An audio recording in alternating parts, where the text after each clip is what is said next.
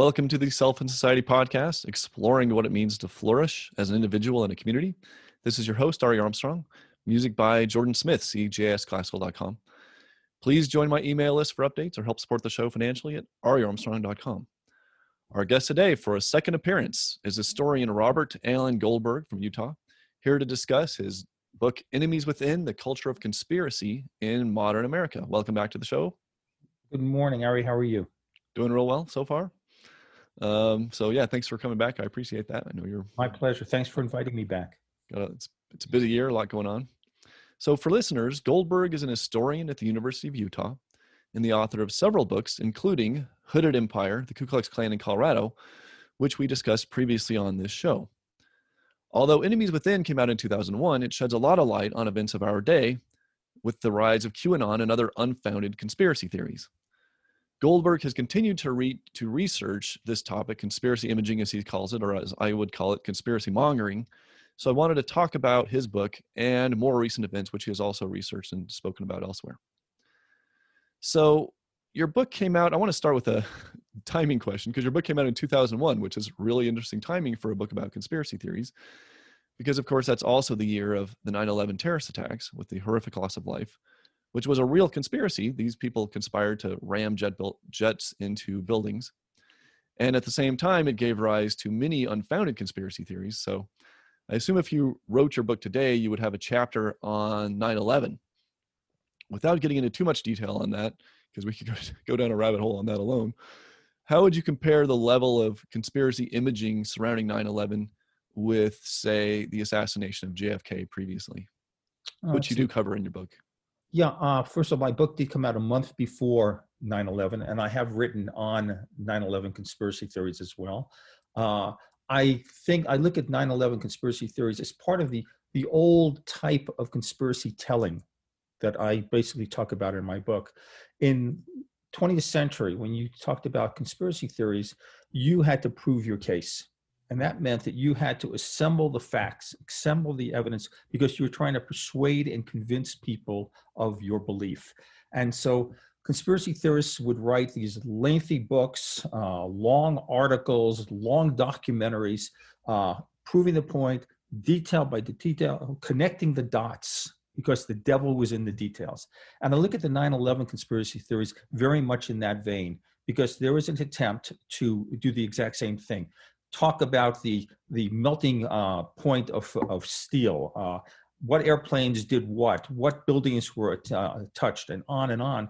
And so you have the same type of mode of thinking in regard to conspiracy making, which is very different than we have conspiracy making today.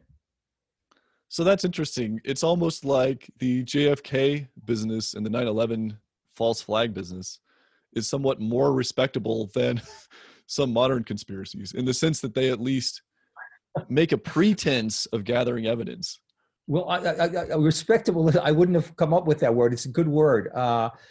The task was different. Let me say that, in the sense that the conspiracy theorists of the old time conspiracy theorists felt that they were Paul Revere's riding to the rescue of America, and that meant that you had to convince the American people that they were right.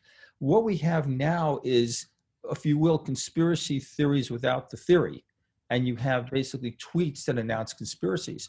But my argument about that, and I hope we go into this in more detail, my argument about that is some of the conspiracy theories that are alluded to today are so well known that they become normalized in regard to how Americans understand that. They become legitimized. So ideas of global cabals, of insiders, of New World Order. You can go back to the communist conspiracy thoughts in the 1950s, the John Birch Society talking about the insiders controlling capitalism and communism, the New World Order ideas of the militia movements in the 1990s. And this is all now basically part of the script. So if you can dog whistle that, say New World Order, there's already a series of images that it connotes. And I want to add one other piece of this, because I understand we'll be talking about QAnon. There's a lot of Christian apocalyptic thinking also involved in this, which is, again, something very familiar to a great many people. So you don't have to go through the theory. You don't have to connect the dots. The telling is in the repetition, as opposed to the telling in the detail. Okay. Well, I want to plant a thought here, though, which we can bring up later, maybe. So, so that's really interesting. So we've sort, in a sense, evolved from these extremely intricate, multi-thousand-page documents outlining the conspiracy to now just pointing back at what those conspiracies are and assuming that everybody already has that common sense of framework. Especially as you talk in your book, there's been so much media about this, such as X-Files. Even right now, I'm watching The Boys on Amazon, which is, of course, about this giant international conspiracy, the Vots who create these superheroes to take over the world and so on. So it's just everywhere. But I wonder if maybe that is also a key to the solution, because if it's so well known that everybody just has a common framework, then it's also easier to talk about it as a common set of tendencies and dispositions and fallacies. And so maybe it's also easier to just say, to throw it, to take out the trash all at once, right? Instead of having to go detail by detail. Well, actually, the materials in this particular room of this building in the Twin Towers, you know what I'm saying?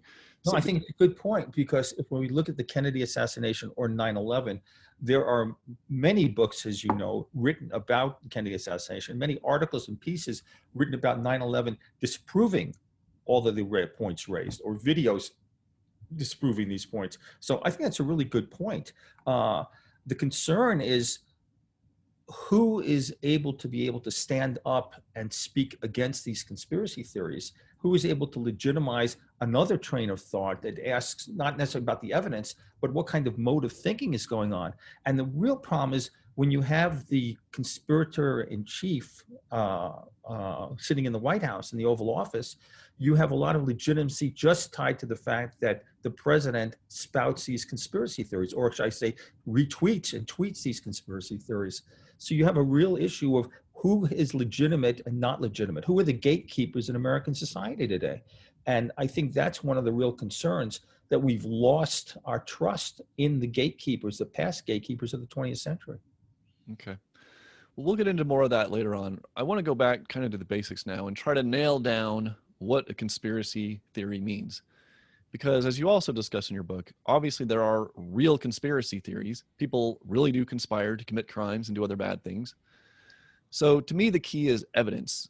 Is there evidence that some particular group actually committed a conspiracy and goods that we can support? Or is the conspiracy theory based on wild speculation, shoddy evidence, poor logic?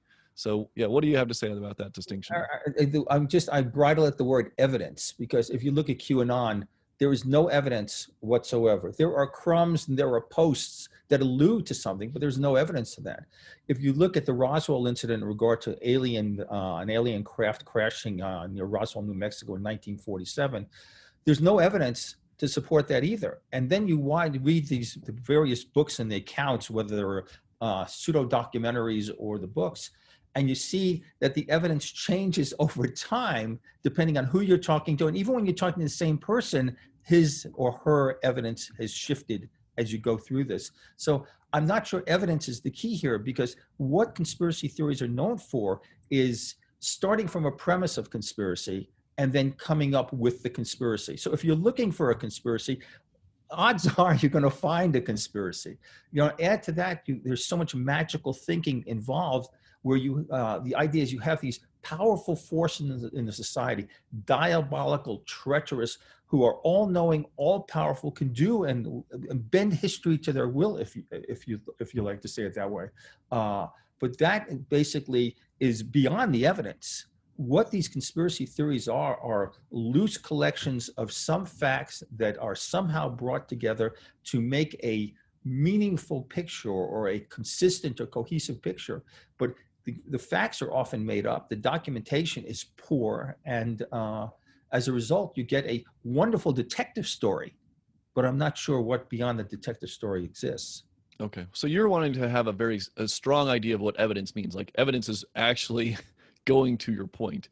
Whereas conspiracy thinking, it's purported evidence, but it's not actually evidence. It's just sort of a loose collection of random factoids and made up stuff. Made up factoids. But and the reliance on coincidence. If somebody is in a town, same time an event occurs, it doesn't necessarily mean that that person is connected to the event. But when you read conspiracy theories, it's the coincidence, the collusion is so apparent because of the proximity. And historians cannot draw those kind of arguments. And I don't think anybody else can draw those kind of arguments. Okay, so like Pizzagate, for instance, which was sort of bound up with the whole, I don't know the timeline exactly, but it's part of the same sequence of QAnon October arguments. 2016 with Pizzagate. So this fellow who went to this restaurant with his rifle, he didn't have any actual evidence that there was some kind of sex child conspiracy ring in the basement, but he thought he had reason to do that. Like, he actually thought in his head that there was something bad going on and he was going to go stop it. Right. What happened? So he was delusional, and he was, you can see what you want to see and disregard the rest. I think Paul Simon said that. But it's the idea that you could look at a sentence that talks about pizza and come up with the idea that pizza really means child. And this is a child sex ring, which Hillary Clinton and John Podesta are part of. And they're coming out of the Comet restaurant in Washington, D.C. I don't know if you've been to the Comet, but the Comet is a typical pizzeria, one long room with tables that seat families, no basement, there's a kitchen, there's a closet. And this guy believed that in the basement, because he had read on Facebook, he had read on Twitter, he had read in a variety of these sources that nefarious things were going on. Okay. That was enough for him. The fact that, and here's the other piece, when you naming names and naming places gives an authenticity to the story. It adds the details. Again, the devil is in the details. So here you're being told it's happening in this place at this time on this street. Okay, get your pistol, get your rifle, because you're going to end this nefarious practice. Well, that goes to another point, which this can be actually truly dangerous. I mean, we're lucky that somebody didn't die in that particular incident. Oh, and absolutely. And when in my book, I talk about the American Revolution being seen as a fight against the conspiracy. If you look at the first paragraph of the Declaration of Independence, it talks about a diabolical design of events, that the British were seeking in a conspiracy to take away American rights. We know that led to a revolution. Okay, so conspiracies, whether you're for them or against them, or revolution you're for or against them, are dangerous items, especially when there's actually no evidence to support these conspiracies. Well, I don't know if you read about this other story in Colorado, but there was a QAnon group in Colorado that helped a woman kidnap a child. It was her own child, and so it was basically a custody dispute, and I don't know the details offhand. But, kidnapping a child can be very dangerous. So it's kind of ironic that a lot of these conspiracy theorists are creating the very danger that they're warning against, which is, in this case, putting children in danger. And that's such a good point. And, I think one of the issues to this, and I'm going to call this vigilante justice, but one of the issues here is the belief that American institutions are not doing their job, that we've lost faith and we've lost trust in the ability of institutions to govern our society. And therefore, you have to take the law into your own hands, or your will or your needs become greater than the needs of the community. And I think that is the real tinder of conspiracy theories, which is they can burn down a society by destroying trust and belief in our institutions. And I think that's fundamental here. But I don't want to get too much into the revolution, but I did want to ask a follow-up question about that. How much of this, somebody can say the same words in sort of a hyperbolic way, like referring to a diabolical plot. Mm-hmm. Well, I might refer to a diabolical plot, and I'm an atheist, right? Mm-hmm. And so it's just sort of like saying, well, there's something bad happening in the background. I'm not literally saying Satan is up there with his pitchfork, prodding people along. And so, and even today, even in both parties, we have people often alluding to religion to make a rhetorical point. And I think it's tying into these deep traditions, but they're not necessarily being literalist in what they're saying. Well, so yeah, go ahead. Go ahead. No, you go ahead. I'm sorry. Well, I just had a question. So how much of what we might think of as conspiracy thinking is actually just sort of being hyperbolic or using rhetorical flourishes? Well, I think I talk about conspiracy entrepreneurs, and those are people who sell conspiracy theories. They have their fingers on the pulse of the American public. They know what the American public likes, and whether they're in motion pictures or in books or in a variety of visual aids, they're seeking to create a product that is consumable. And that leads to rhetorical flourishes. It leads to what I called earlier the detective story. But here's my issue with this, which is if you're talking about people who are your opponents, they're not simply wrong, they're not simply misguided. The idea is that these people are traitors, that these people have betrayed the country, or that these people are corrupt, whether because they are engaged in child pornography or they're engaged in a lucre or whatever it is. But the idea is that how do you deal with people who are corrupt? How do you deal with people who are subversives? And if our democracy is based on negotiation and compromise, how do you compromise with subversives who are seeking to tear the country down? So while I agree with you, the rhetoric is inflamed and it is hyperbolic, I think it is basically, it's like an acid eating away at this society. Okay. So I wanted to go back to, as a point of contrast, to try to just get the basics as to what is a conspiracy. I came up with a list of real conspiracies, at least what I consider real conspiracies, which, and you mentioned many of these in your book. And then just to kind of contrast an actual fact-based conspiracy with these made-up, wild strains of thought conspiracies.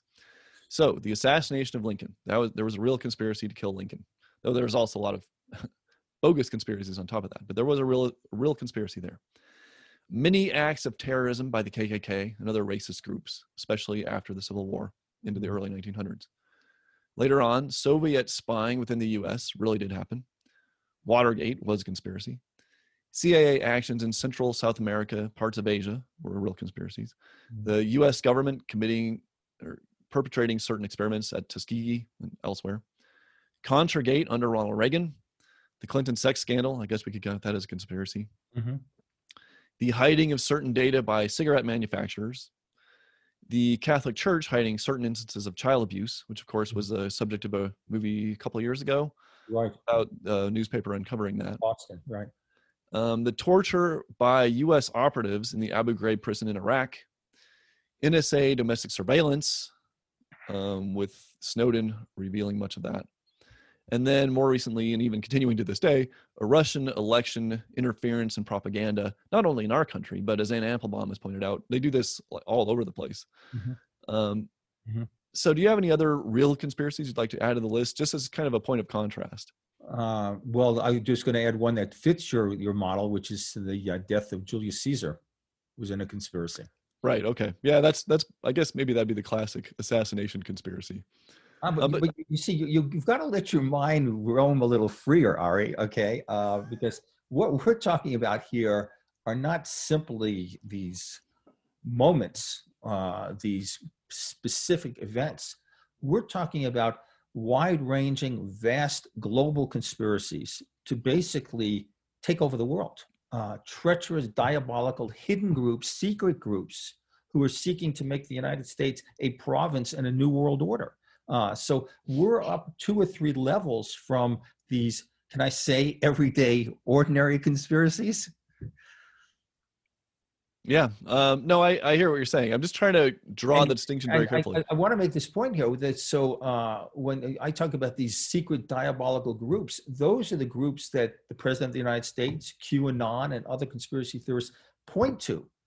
You could say, well, the caravan coming up from Latin America were either a normal event of people fleeing poverty and violence to have a new life, or you could say that these were financed and paid for by George Soros, a financier, in order to disrupt the American economy and also provide illegal voters for the Democratic Party in California.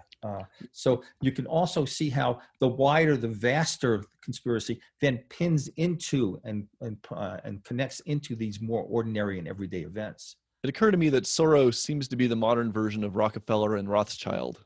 He absolutely the case, and one of the things I want to talk about is the theme here of Jewish cabal. The protocols of the elders of Zion also fit into this, and with QAnon and the idea of it's the sex rings and taking the children in order to get chemicals out of their blood which will extend life relates, in my mind, to the medieval issue of the blood libel, is another thing that I mentioned earlier in terms of these old traditional ideas never seem to go away.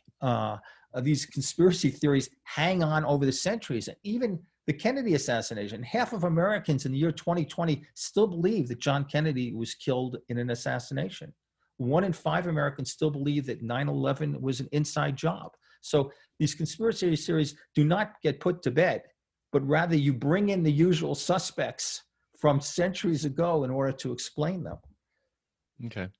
Well, that sets up my next question nicely, because I wanted to summarize based on my reading of your book, which I thought was very enlightening. I mean, it's just a really nice way to summarize or put together the pieces of conspiracy. So I do recommend that people read it.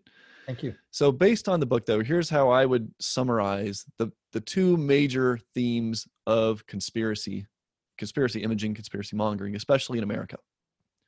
We, meaning our insider group, we are the ones doing God's work, and there are demonic forces opposing us, and literally demonic forces animating our enemies, which we see even now with QAnon. And number 2, we face enemies within and without, and often those enemies are in league. And so throughout history, common targets have been Jews, of course, Catholics, especially in America, where we were largely a Protestant nation, immigrants of all kinds, and other minorities. Now, in a way, this is not surprising because people who are fewer in number and have less political power, it's easier to pick on those people. Mm-hmm. So do you think that that's a fair summary of the major themes of conspiracy? I would add one other factor, and that is the fear of the concentration of power in a central government, which is a fear and a concern that Americans have had going back to the colonial period, and has grown with the power and authority of the federal government in Washington, D.C. And what has happened basically since World War II is the idea that these diabolical groups, these insiders, these conspirators have now taken control of the United States government. And you see that with talk in the 1950s in regard to the communist conspiracy. And you see it, in my mind, in regard to this idea of the deep state, which again resonates with these previous ideas that we've had about the insiders and the conspirators taking over. I'm glad you brought that up, because I forgot to put this in my question list, but I wanted to ask this. So there seems to be, so as I mentioned last time, right, I come from more of a free market libertarianish line. In fact, I interviewed David Nolan, who is one of the founders of the Libertarian Party here in Colorado. And so, which this is a whole different story, right? One reason why I left the Libertarian movement and party years ago is because we had a candidate for U.S. Senate who was deep into these conspiracy ideas. In fact, he ended up in federal prison for threatening a judge. But this is people who want those details can go read the history. But there does seem to be, but nevertheless, I still am pretty much a free market guy. I fear concentration of federal power, but it's not because I think there's some international cabal of Jewish bankers controlling the world. I just think that power tends to corrupt. So I wanted to ask you about Lord Acton, who was one of the 3 Englishmen that Americans can quote, along with Shakespeare and John Lennon. Okay, right. But I wanted to ask you about the real difference, because somebody you don't discuss at all in your book is Friedrich Hayek. Mm-hmm. And of course, he has a book out, I think in the 40s, called Road to Serfdom. It is. So Harry Goldwater's favorite books. Okay. So he also has a fear of central authority, but it's not like, oh my God, this coordinated cabal is ruining things, but it's more of a unintended consequences argument. Okay. It's not like people are trying, there's not some grand conspiracy to do this. It's just the logic of the historical events, one sort of set of controls leads to another. And of course, Hayek is acting out of the theories of Ludwig von Mises, who has the same idea. And it's more unintended consequences and just kind of the force of history, as opposed to individual conscious actors. Go ahead. let's play with that a little bit. I think that's a very intellectual statement, and I think it's a very reasonable statement. But let's put that in a wider context, okay? So we look at the Constitution of the United States. We look at the Constitution of the United States, and we see a checks and balances system. We see a separation of powers, and we see a written Bill of Rights. Why are those there? Why do we have those particular devices? Why did we need to write down the Bill of Rights? And what I read is that people believe, as Lord Acton said, that power tends to corrupt and absolute power tends to corrupt absolutely. That when you give power and authority to men and women, they grow greedy for more power and greedy for more power. And they might quote William Fulbright, a senator from Arkansas in the 1960s. They develop an arrogance of power. And gradually they nibble away at the rights of people. And that American liberty stands and depends on vigilance, on suspiciousness, because of the natural traits of human beings to seek power. I think Tom Paine and Tom Jefferson talked about this. Barry Goldwater and Ronald Reagan talked about this. I think that what energizes the Second Amendment movement in this country is, again, this idea of the need for vigilance, that American liberty depends on vigilance. So I understand what you're saying in regard to the natural accretions of power within government. But there's also this other heavy and deep current in American society, which again goes back to the colonial period, which suggests that we have to be suspicious of our leaders, of our government, because power corrupts. Okay. And I think coming from this sort of more libertarian framework, I just think about things a little differently than a lot of people do. So I think Trump is a deeply dangerous president, but I've thought about that about every president in my lifetime. So though I recognize that Trump has some unique problems, right? But it's like, I'm just generally skeptical of politicians. I just generally think that they're up to no good, not as part of some grand conspiracy, just because they don't know what they're doing. They don't have a.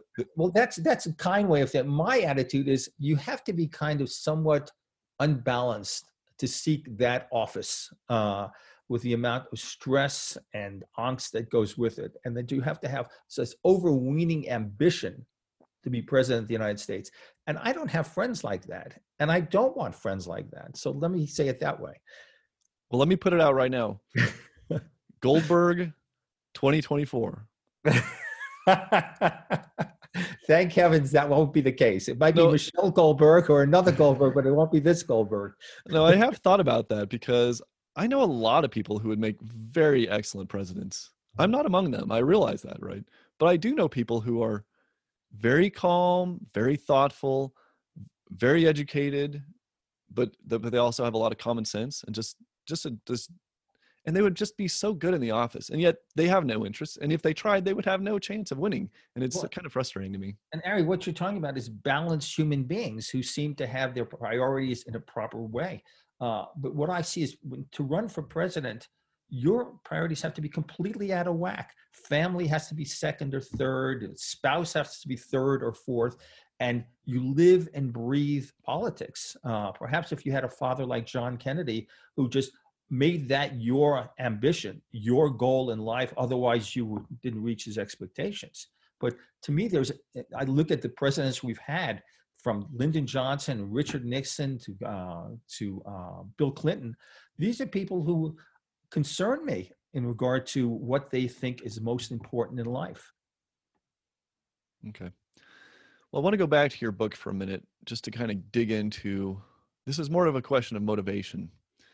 And in your preface, you talk about the psychological explanation for conspiracy imaging, which is basically the idea that people who deal with this sort of thing are paranoid, they have fragile self-esteem. There's something wrong with them mentally, emotionally, psychologically. Okay, so stop for 1 second. Okay. I'm arguing against that. Yeah, I know. That's what. Okay. Yeah, that was the second part of my question. So I don't want to medicalize conspiracy theories. What's that? I don't want to medicalize. Oh, medicalize. Okay. Conspiracy theorists. So you're trying to take an historical context, an historical approach to this, and I have a line you wrote later in the book, which is this: conspiracy thinking is grounded in real issues of power and authority, and equips groups with the will and means to contest them. So do you have something more to say about the psychological theory? And do you think there's any role for that? Or do you think it has to be purely your historical power dynamic interpretation of this? All the data I've seen, first of all, suggests that conspiracy theories and believing in conspiracy theories are not limited by gender, not limited by class, not limited by education, not limited by race. Okay, so those are key variables in my mind, key fault lines in American society, that conspiracy thinking transcends those ideas. I think conspiracy theories do a variety of things for the believers. I think they order the random, they give meaning and clarity to ambiguity. And I think in today's context, particularly, what conspiracy theories do is they validate identity and they prove identity. I look at the conspiracy theories being hatched by or retweeted or tweeted by the president as identity creators. If you believe in this, whether it's the birther conspiracy or the COVID conspiracy, then you are a Trumper and you are announcing your political identity. I think that's about power. I think that's about who you are.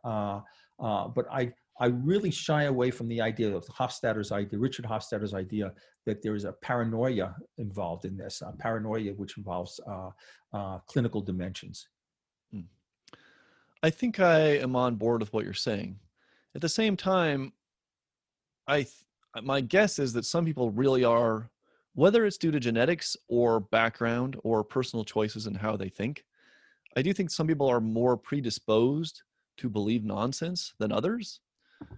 And well, what seems to correlate with conspiracy theories is a decline in trust in American government and American institutions, a decline in the belief that the government or American institutions have my best interests at heart. And what the conspiracy theorists do, in my mind, is they basically create themselves as alternative authorities. I'm somebody you can trust. I use the expression the Paul Revere's. We're the Paul Revere's of society who are warning the American people about the dangers, and we got nothing to gain from this. All we want to do is help the American people. I think the trust that we used to have in government and all the other institutions, and I want to talk about a poll in regard to that, has gradually faded, been dismissed, and has been transferred to other authorities, in this case, the conspiracy theorists. Okay. I definitely see what you're saying, and I agree with that. But I still want to kind of hold the view or push the view that there could be certain social environments where conspiracies spread faster or slower, but they're also going to spread faster or slower among certain types of individuals. So, like, you can tell me I could go in a room and listen to conspiracy theories 24 hours a day in my sleep the whole time for 3 months, and I would still come out and think that they're nonsense. Other people, it's like they watch that first YouTube video and it's like, oh my God, this group here is doing X, Y, and Z, and now I need to watch the second YouTube video. And 3 weeks later, they're like so far down the rabbit hole, they're never coming back up. Yeah, but I think before they watch that first YouTube video, they've been conditioned by the President of the United States, by Hollywood, by talk radio, to believe that there are dangers lurking about, and they should be suspicious and they should be vigilant. And if that YouTube video chimes with that, resonates with those basic ideas about how the society works, yeah, I think there's going to be a correlation. The fact that you don't chime with that implies to me that you probably are involved in part of other circles that are less susceptible to that kind of thinking. But, we're all in these echo chambers, okay? And I admit I'm in my own echo chamber, and it's not a conspiracy-minded echo chamber. But let me just say something. I talk about the Kennedy assassination. To this day, I still have some questions about the Kennedy assassination and the explanation for the Kennedy assassination. I don't look at myself as a conspiracy theorist. I believe that skepticism is an incredibly important piece about being an American. Mm-hmm. The question is when healthy skepticism turns into something else. Well, I have to confess that this whole business with Epstein dying in prison, while the video recording is off, it's like, come on, man. I mean, it just seems like. that raises the hair on my neck, I have to say. That goes with your list of other smaller conspiracies that you find more acceptable. Well, if they could kill Julius Caesar and Abraham Lincoln, why couldn't they kill Epstein in prison? So we won't talk about that. Now I'm derailed. I don't know what I was going to say. So with that Kennedy assassination, for example, they were never able to duplicate the sequence of shots that killed John Kennedy. Even Army marksmen who were able to shoot off the bullets in the right amount of time could not hit a moving target. Oswald's gun was missighted. So there are a variety of questions that these people have raised, which I'm not going to say, oh my God, there's a conspiracy, but they have raised questions in my mind. And again, a healthy skepticism as opposed to a out and out disabuse of American government. Well, I think this seems to be another element of it.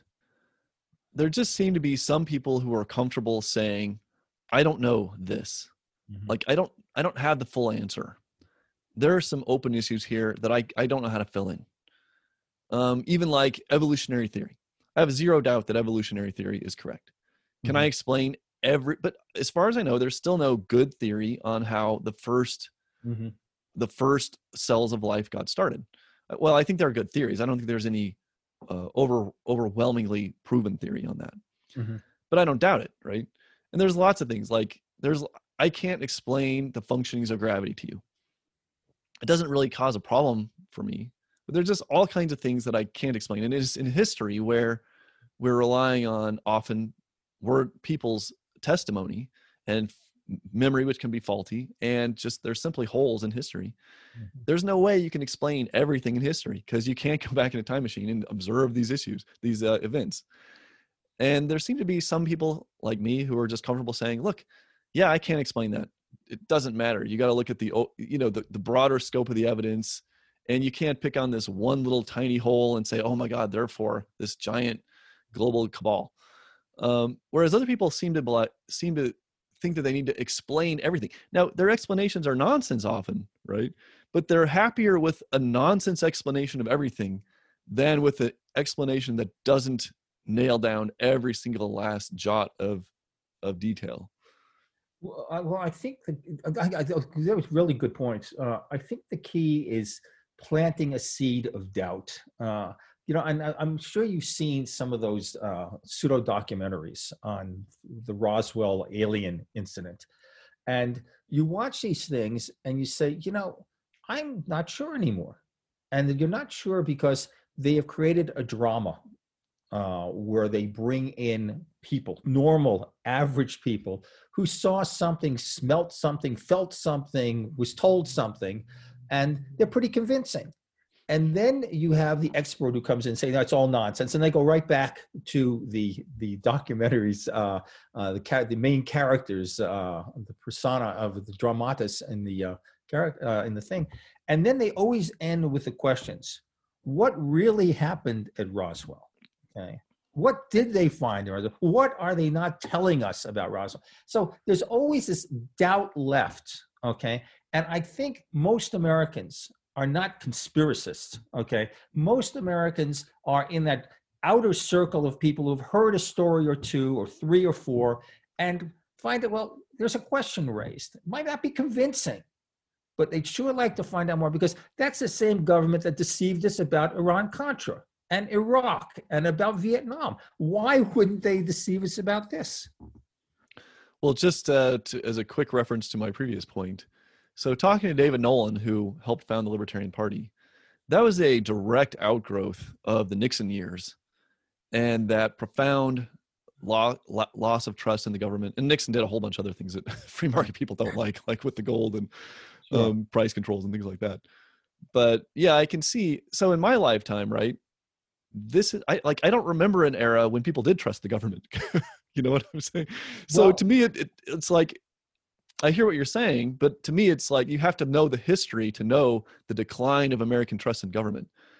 And you're going to mention a poll. Why don't you bring that up too? And actually, the poll first was taken in 1958, and it's last been taken in 2020. And the poll asked the question, do you trust the government to do what is right all or most of the time?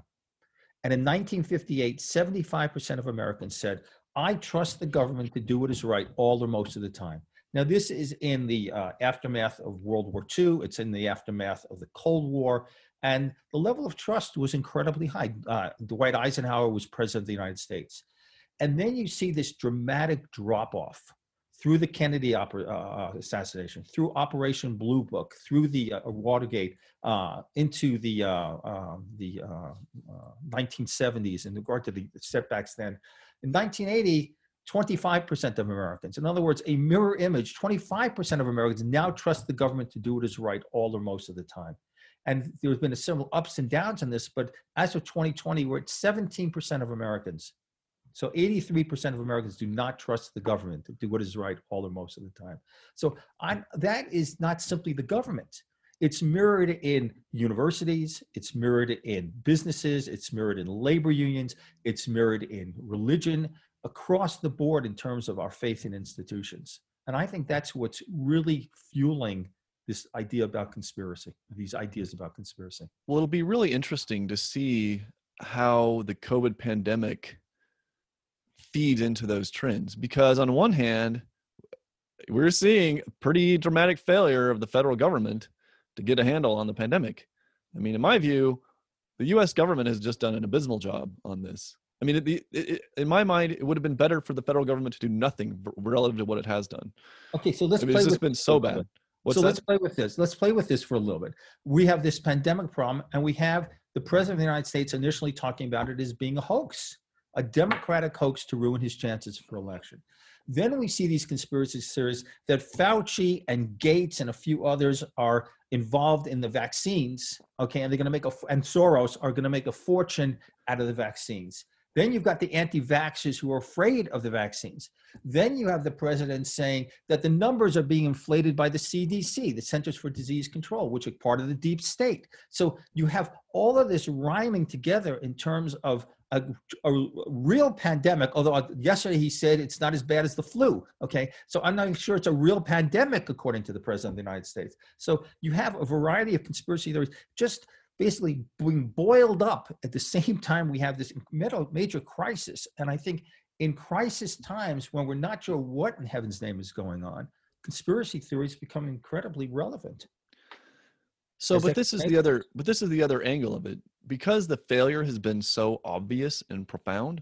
Like, I know somebody who died of COVID-19. A lot of Americans do, or at least they know somebody who knows somebody, right? And so it's like the damage is very real. It's not hypothetical. It's not future. It's not subtle. Like, it's people are dying. And so I think a lot of people are saying, well, look, we want government to do to do its job. We want government to be functional. And so I wonder if it'll, even though we're seeing dysfunction, if it will swing the, bend the arc, however you want to say it, toward people being, at least maybe not being more trusting, but wanting to be more trusting, or wanting to support the institutions that we can trust. Well, so anyway, it'll be interesting. I really appreciate a cup half full interpretation. I'm a cup half empty kind of guy. I don't know, that's my predisposition. But what I see, and maybe you don't see this as much in Colorado, people absolutely refusing to wear masks, and people shooting people who are demanding they wear masks, or committing violence against people who want them to wear masks, but being proud they're not wearing masks because they believe they're standing with the president in regard to this hoax, which is the conspiracy fostered by Soros, Gates, and Fauci. Well, I go in the other direction in regard to thinking, my heavens, this is a real event. Millions of people around the world have died. 220,000 Americans have died. And I know people who've gotten sick. I've not known anybody who's died, but I've known people who've gotten very, very sick. I believe it's real. Absolutely believe it's real. But I walk around Utah and I'm stunned by the people who refuse, because it's their constitutional right. I'm not sure which right in the Bill of Rights that is, but constitutional right not to wear a mask. It's a government plot. The government can't make me do that, which again is filled with the corrupt who have an arrogance of power. Well, I feel like I'm a little irritated by that, because I feel like I'm tightening up a lot more than I would be, because like I won't even go to the store anymore because half the people aren't wearing their masks, even though they're supposed to by law here. They still don't. Or, they like have them around their neck or have them like, okay, people, I'll just order my food delivered. But I tweeted the other day, though, you might be interested in this. So Yeah. it occurred to me, okay, so think about conservatives, and, I'm totally in this camp, right? On gun ownership. They're so hyper vigilant about gun safety rules. And if you even point an quote unloaded, right? There's no such thing as an unloaded gun. If you point an unloaded gun at someone, that is just like shocking. How could you dare to do that? And yet with the virus, it's just like, it's like, suck it up, bro. Be a man. So, so it's just the double standards and the partisanship there is just so blindingly apparent to me. It just is. I guess it's surprising to me that people aren't more self-reflective about that sort of thing. Well, and that goes to, in my mind, with what conspiracy theories do, which they provide an identity. They provide a grouping. You're a member of you're a Trumper, okay? It's a true cross of Trumperism, if you will. But the belief in conspiracies puts you in a particular group where you can identify, you can Facebook, you can do whatever you like as you count your guns with whoever you like to count your guns with. But it gives you an identity. It gives you some meaning. It gives you some power. And I think that's what's key here. Well, this in-group, out-group mentality seems to be pretty fundamental to human development. Long development, deep development, and human history, like written history. It just seems to be the major recurring theme. It's like, here's my group, and we're good. We're the good guys, and there's your group, and you're the enemies, and that just takes so many different manifestations. Well, and think about QAnon with that, which is you're in a group, a minority, but you're in a group of people who have the real facts. You're on the inside. You've got a guy, a Q patriot, who's supposedly at the highest levels, intelligence and security, and in Trump's inner circle. And Trump is feeding this information, and he's giving you clues and crumbs and posts in regard to the secrets. Okay, so you're in on the secret. Now that's a lot of power. And your role is either to figure out what the crumbs mean or to disseminate what other people have told you the crumbs mean to the vast audience on Facebook, at least until yesterday, okay? So this is a place of, you're a patriot, okay? You're a patriot who's standing for the children against the Satanists, against, all the deep staters and the Soroses of the world. That is some identity that you've been able to cultivate and to possess.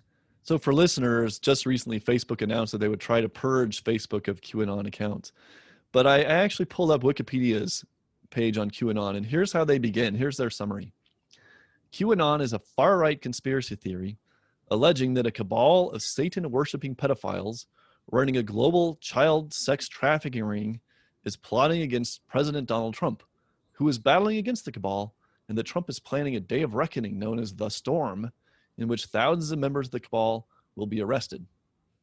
And so, there's a line in there that says there's no evidence for this, if I recall in the Wikipedia. Yeah, right. As the Pizzagate guy quickly found out as he was being arrested. But this remember, after the Great Storm comes the Great Awakening. Okay, which I didn't know that part of it. Okay, after the Great Storm comes the Great Awakening, which so fits a Christian end of times thought and theology, which is that in the fight between good and evil, the United States will come back to the Constitution and God, led by Donald Trump. There's no mothership in this one, though, right? No, the mothership is actually Black Muslims. Okay. Yeah. Incidentally, I didn't know anything about that, so I found that bit in your book really fascinating. But people can read that for that. But just to go into the QAnon just for another minute. So once I read your book, it's obvious that they're drawing on some very old conspiracy lines, with, as we've said, child abuse, taking children's blood. In this case, the sexual scandals, and something we didn't talk about, and you don't talk about in your book, is I don't remember what year this was, but there was this great scandal about how childcare centers were sources of these. It was the 1990s. Okay, so I was thinking of doing a chapter on that, and then discarded the idea. But there was interesting. Cases in Utah, for example, and in California. Oh, that's right. Yeah, it was big. Okay, so there's this also history of these conspiracies of child abuse. Now, of course, that's not to say there's no such thing as child abuse. There certainly is. That's horrible. But there's also these really wild conspiracies about things that are happening which aren't actually happening. So it's these old strains, the strains of Satanism, the forces of Satan, which here they apparently really believe this. And then, of course, the enemies in the heart of the federal government with the deep state here. And so, since we're talking about it, did you have anything else to say about how they're weaving together these very old strands of conspiracy thinking with current events? Yeah, and that's one of my concerns. Before I say anything about that, I want to add, which is how the QAnon people are able to expand their own community by dealing with, well, we're all fighting against child abuse, and we're all fighting against child sex rings. We're all fighting against pornography, and pornography is a danger to society. We are upset about vaccine and the anti-vaxxers. So you can see how this community, this QAnon community, is starting to envelop more groups and people who have legitimate concerns and legitimate issues. But again, I see QAnon as plugging into the past in terms of the blood libel, in terms of with Soros as the protocols of the elders of Zion, with the Rothschild conspiracy, the Rockefeller conspiracy, because of the global bankers. The Pope is involved here with all the anti-Catholic conspiracy stuff as well. That this stuff is out there. It's been normalized. It's been legitimized by a variety of peoples. And again, you simply have to sound the dog whistle. You don't have to go into point by point by point. You don't have to prove that Pope Francis was in this place or that place. You simply have to say the Pope. You simply have to say the Rothschilds. You simply have to say the New World Order. And those tweets, if you will, those tweets are enough to imprint and get people to act. And it's concerning to me that these people are not simply on the internet anymore. There's a junior high school about a half a mile from where I live, and there was a giant Q burnt into the lawn. And you see the QAnon shirts, the QAnon signs at the rallies. He says, "Oh, and I don't know a lot about these people, but I know they love their country." He's retweeted QAnon tweets 200 times. 29 candidates running for office have flirted with QAnon. And then this poll, which really disturbed me, was that one third of Republicans believe there's a lot of positive things to say about QAnon, that they believe most of the things, and another quarter believe some of the things. So over 50% of Republicans have at least a tolerance of QAnon philosophy and QAnon theology. I did not know most of those factoids, so those are concerning. Well, look at another one of those, which is 25% of Republicans believe that the United States government should shut down New York Times, Washington Post, and CNN. And these are things that I find deeply disturbing for people who believe in their First Amendment or Second Amendment rights about wearing masks and what have you. So it's my rights are sacrosanct, but yours are not. Well, and that's where this does start to bump up against historical lines of fascism. I mean, when you have the government shutting down newspapers, you are barreling toward a fascist society at that point. So that's another very peculiar thing about this conspiracy. Taken toward that, Ari. We've taken the step toward that. This is all fake news, that you can't trust these people, that they are the enemies of the people. And this again goes with the demonization and delegitimization of people. You're not just disagree with me. You're not just wrong. You're subversive. You're a conspirator. You're a Satanist. You're corrupt. Lock them up. And that's what this great storm is supposed to be. The arrest of 100,000 Satanists, minions, deep staters, or whatever in the United States. That's supposed to be, the last I heard from QAnon was that's why Trump went into the hospital, because they were going to do it right then, because he was going to absent himself and organize and engineer the entire arrest event. I also heard just once he wins re-election, that's when the storm is going to occur. So how you fit the present into your theories is, again, working from the premise of conspiracy. If you believe a conspiracy exists, it's amazing how many bits of information you're going to be able to find that fit the conspiracy, that push the conspiracy, that move it down the field. Well, and as I mentioned previously, there are some really dangerous ways in which the conspiracy theorists are creating the exact harms that they're warning people against. And we talked about that even with the KKK in Colorado in the 1920s. It's like they're talking about law and order and sending out these vigilantes to rough people up. It's like, hello, law and order, maybe not send out vigilantes to hurt people or not kidnap people, you know? And with these armed groups at the racial justice demonstrations, for people to be dressed up to the neck in regard to body armor, have automatic weapons or semi-automatic weapons, this is the America we've come to. You know, we are a country armed to the teeth in a situation where we don't trust our neighbors, don't trust our leaders. And again, I'm sorry, I'm a cup half empty kind of person. I really worry about where this is going, regardless of who wins in November. Okay. Well, let's bring that up in a few minutes, but I wanted to set sort of a broader context point here, because one thing your book makes clear is that conspiracy thinking is very old, and not only in America, but previously. And you don't really deal with pre-founding of the United States. Mm-hmm. But certainly the stuff about these conspiracies about the Jewish cabals goes back centuries. Yeah.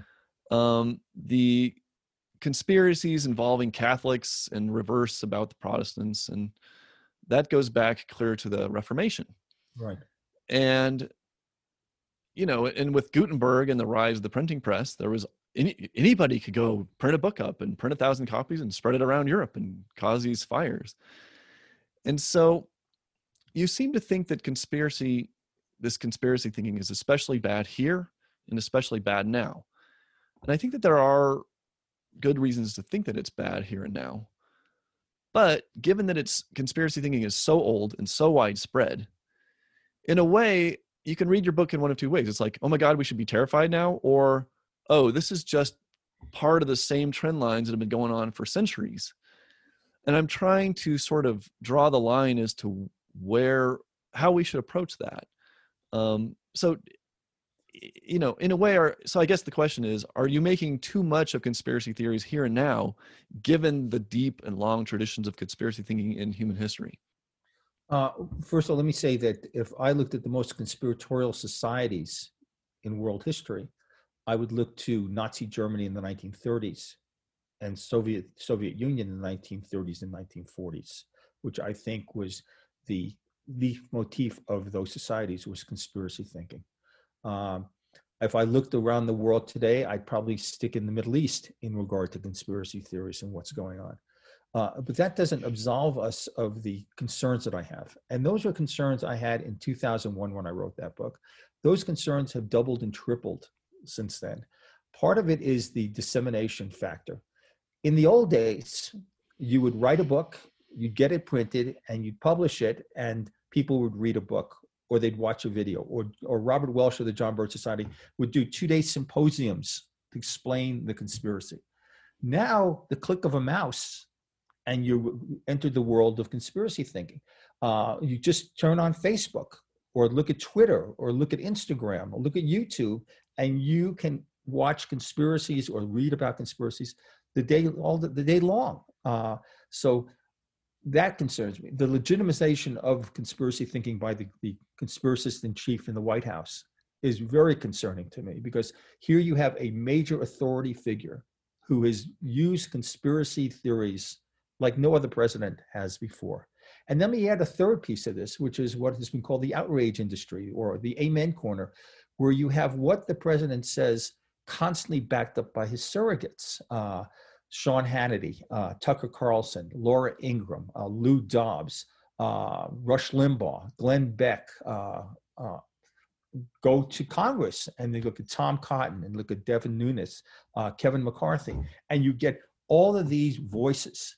So what concerns me, even more than it did in 2001 when I wrote that book, was that the power of conspiracy thinking has increased. It's become more legitimate. It's become more verbalized and vocalized, such that where it used to be on the fringes, and we talked earlier about the fringes of conspiracy and what kind of people believe in this stuff, I think this is now mainstream thought. I thought it was mainstream thought in 2001. I am absolutely convinced This is how the mainstream goes. We don't pass a day anymore without some sort of conspiracy theory being hatched about everything under the sun. So you're absolutely right. It goes back before we got off the boat in 1607 and 1619. Anti-Catholicism, fear of witches, anti-Semitic stuff is way old. But look how this has gotten more powerful in terms of a global network, at least an American network for sure, and how I think it's really destabilizing how we even understand the news and understand what's a fact and what isn't a fact. Okay, I have no response to that. That's kind of depressing. Let's dig back into Trump for a minute. So the thing that is most surprising to me is that Ted Cruz, Donald Trump says Ted Cruz's father was somehow involved in assassinating JFK. Donald Trump calls Ted Cruz's wife, I don't know what it was, fat or ugly or something along those lines. And here's Ted Cruz just totally bending the knee for Trump. And I'm like, do you have no self-respect, Ted? Come on. But in addition to, so he was championing the birther conspiracies about Barack Obama, which more recently, there's even been a set of birther conspiracies about Kamala Harris. Those don't seem to have taken off as much. There was the JFK deal. Of course, he's demonized immigrants, as you said, the immigrant chain, whatever they call that. He's, as you mentioned, cast doubt on the election process preemptively. Harry, do you remember the first election he cast doubt on? What do you mean? Ted Cruz victory in Iowa in 2016. Oh, I don't even remember that. I don't think I noticed that. Trump said that he had won that election and it's been fixed. And that's why Cruz had won the Iowa primary. No, I don't think I ever saw that. Okay. And then, of course, as you mentioned, he said some positive things about QAnon. He always has this doublespeak. Well, I don't know these people, but they're great people. So, something like along those lines. So here's what I looked up your 2017 op-ed, which is you have an occasional column apparently in the Salt Lake paper.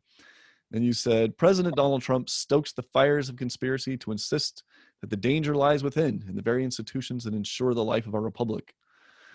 I guess we've maybe already said as much as we need to on this. Do you have any additional thoughts about Trump and the particular dangers that he causes? And as we were saying, we mentioned before the show, right? It's like if Hillary had won that election, we wouldn't be talking, the national discussion would be very different today than what it has been. And I don't think, obviously, QAnon in particular wouldn't have exploded because that's a Trump-dependent conspiracy theory. But arguably, the whole line of conspiracism would not have been inflamed as it has been. So how much is Trump just an aberration and how much is he a harbinger? Well, first of all, I'm very good at predicting the past, but not predicting the future. And what if questions have always given me, headaches. But I remember when Barack Obama was president and we had the birther conspiracy. And then because of his executive orders, he was talked about trying to aggregate power to himself and that he was destroying the constitutional mandate as president. Then we had the Benghazi incident, which also was seen as a conspiracy. So I think this conspiracy has become a lifeblood. Okay. The fact that Hillary Clinton would have won, I don't think that would have been a factor necessarily in this, especially if, and I believe this, conspiracy thinking has become a glue, an important glue in regard to understanding Donald Trump's supporters. It's ever since 2001, America has lived, if you will, in a surveillance state, a security state, where we've been hyper vigilant, and we feel that we've been besieged, we've been attacked, we've been betrayed. And I think that current is what is filtering and supporting and inflaming, if you will, this conspiracy thinking.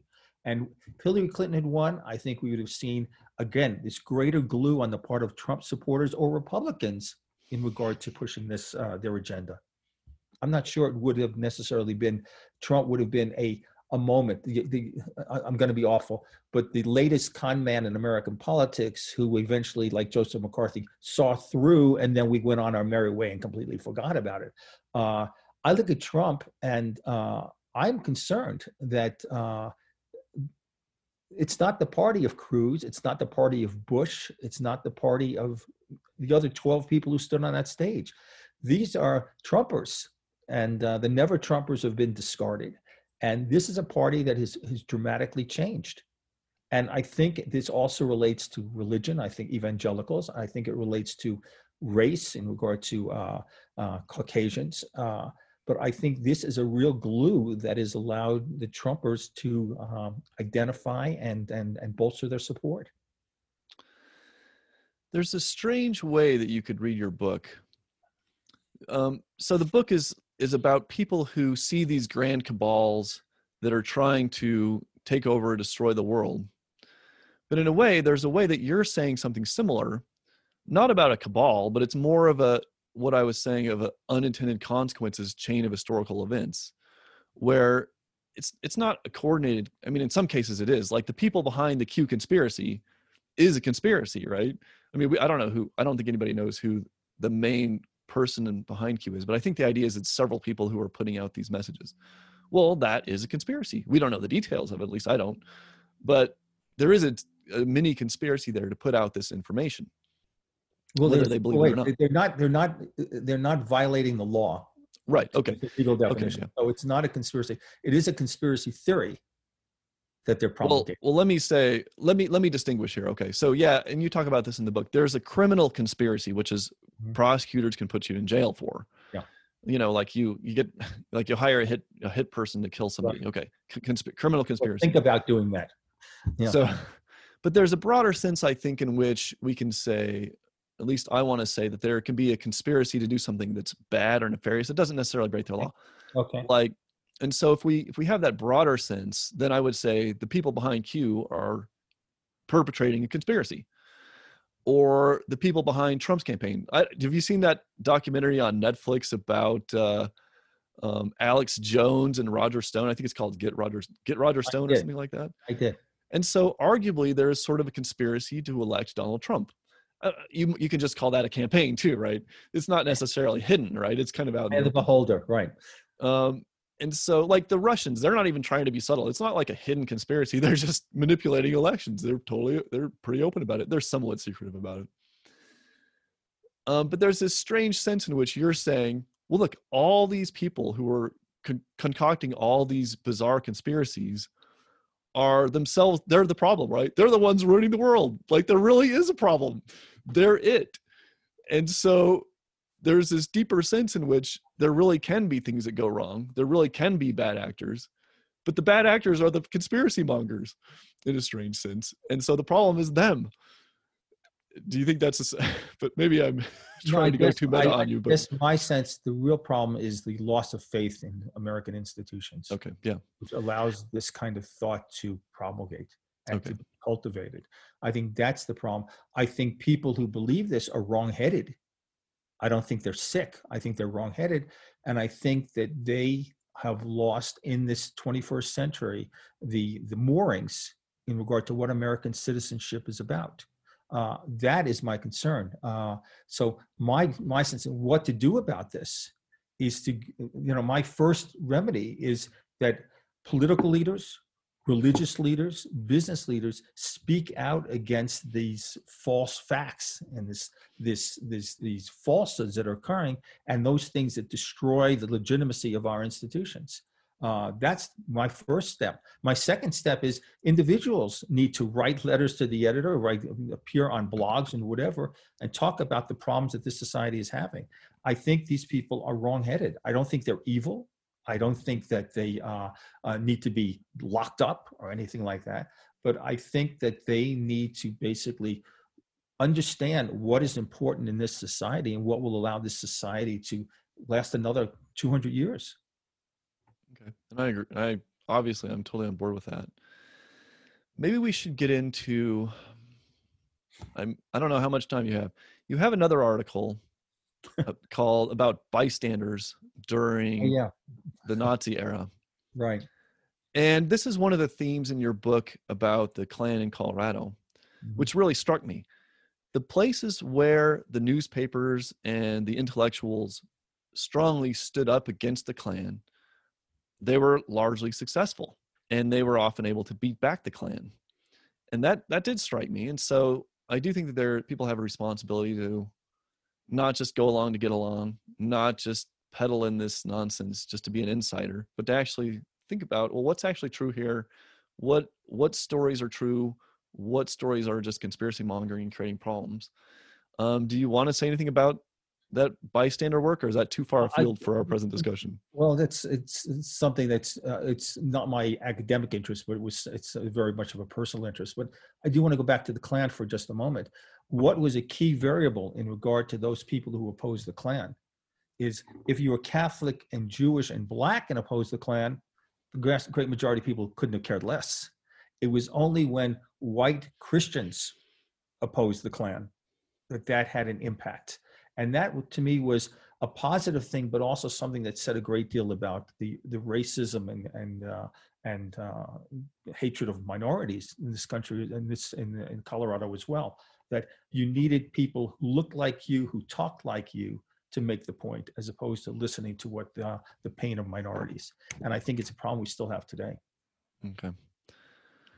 I want to ask one more question about motives. Some people seem to believe what they're selling. Some people, it's questionable. So just to mention a few figures that you discuss in your book, there's Pat Robertson, the evangelical TV evangelist, Louis Farrakhan, who took over Nation of Islam.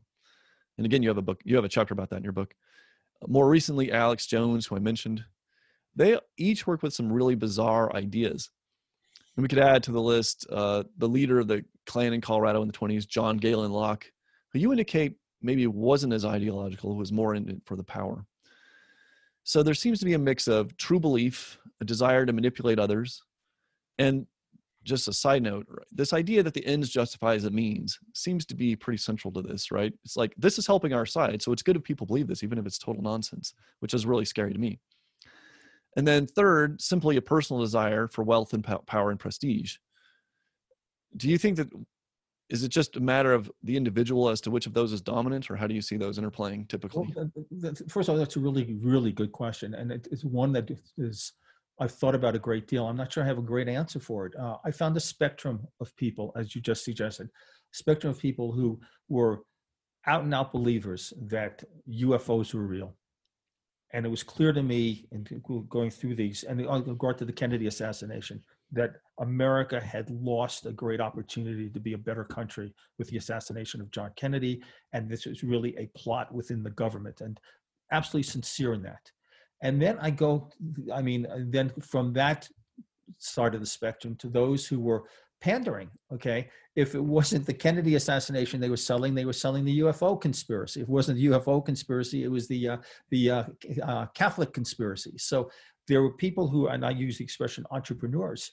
So, they were in it because, hey, this was their bread and butter. This is how they made money, which was by selling books and selling audio tapes. And I got that, okay? And some of these people, there was this idea that I know the truth, if only I can get the truth out.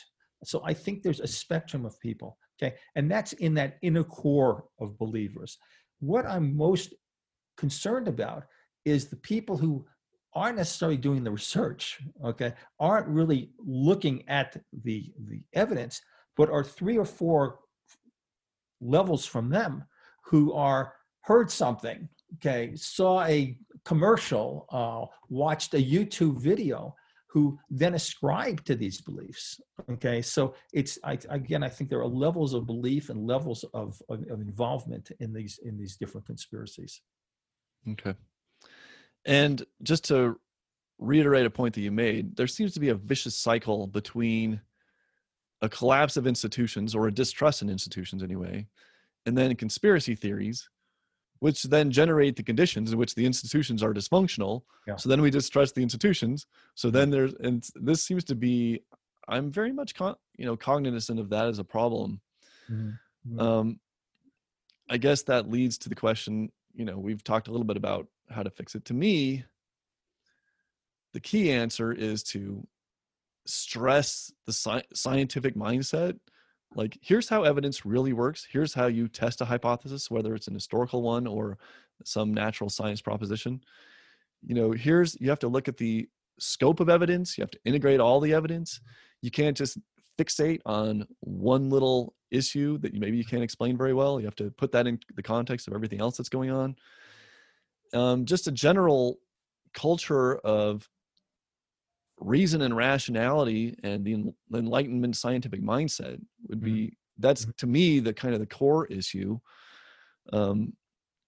And that goes along, and I think that's a really good point. And that goes along with me saying we need the leaders of this society. So yesterday, 4 members of the American intelligence community came out and talked about the security of our election system. And said you should have faith in the security of the election system. You should have faith in putting your ballot in that your ballot won't.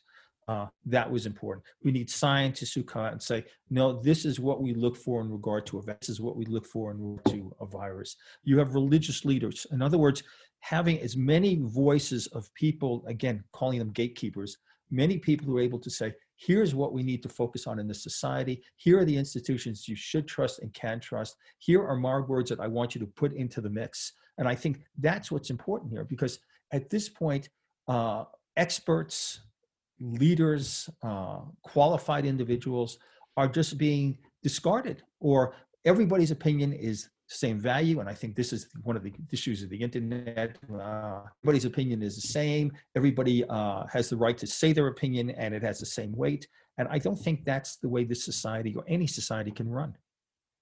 Okay. Yeah, I think I agree with you. I mean, there's any one of your chapters we could go into for hours. Well, thank you. I mean, we've barely even talked. We've barely even mentioned some of the content in your book. But at a certain point, I mean, I think people have to, if they're really interested in the conspiracy history, you can just dig into it as much as you want. So let me give you the last word to wrap up and summarize the theme. Oh, and let me first of all just say thank you for doing your work on the issue. I think that that's important. Hopefully, even though your book is now a few years old, people will look it up, because it really is. I found it extremely eye-opening with respect to events going on today in our culture. So hopefully the work that you're doing and that other people in that field are doing is part of the answer. So thank you for that. So let me leave you with your final thoughts. Okay. I want to emphasize that conspiracy thinking is not harmless, that it's not something, knowing how deeply rooted it is in American society and American culture and American values, it simply just won't go away. And I really believe that we need to awaken to the concerns. And I want to emphasize what I've said previously in our conversation, that these concerns are about our community, our living together as a people. We don't have a whole lot of things in American history that keep us together, except the fact that we have a common history. We have a common story to tell. And if that story gets so riddled and becomes unbelievable or considered false, then we are in trouble as a people. And that goes back to my comment about American institutions, whether it's governments or universities or medical care or legal care or what have you. If we don't trust these institutions, if we don't trust the values we have, then we're not going to last as a country. And I don't want to, again, be alarmist, because I think we're going to survive this.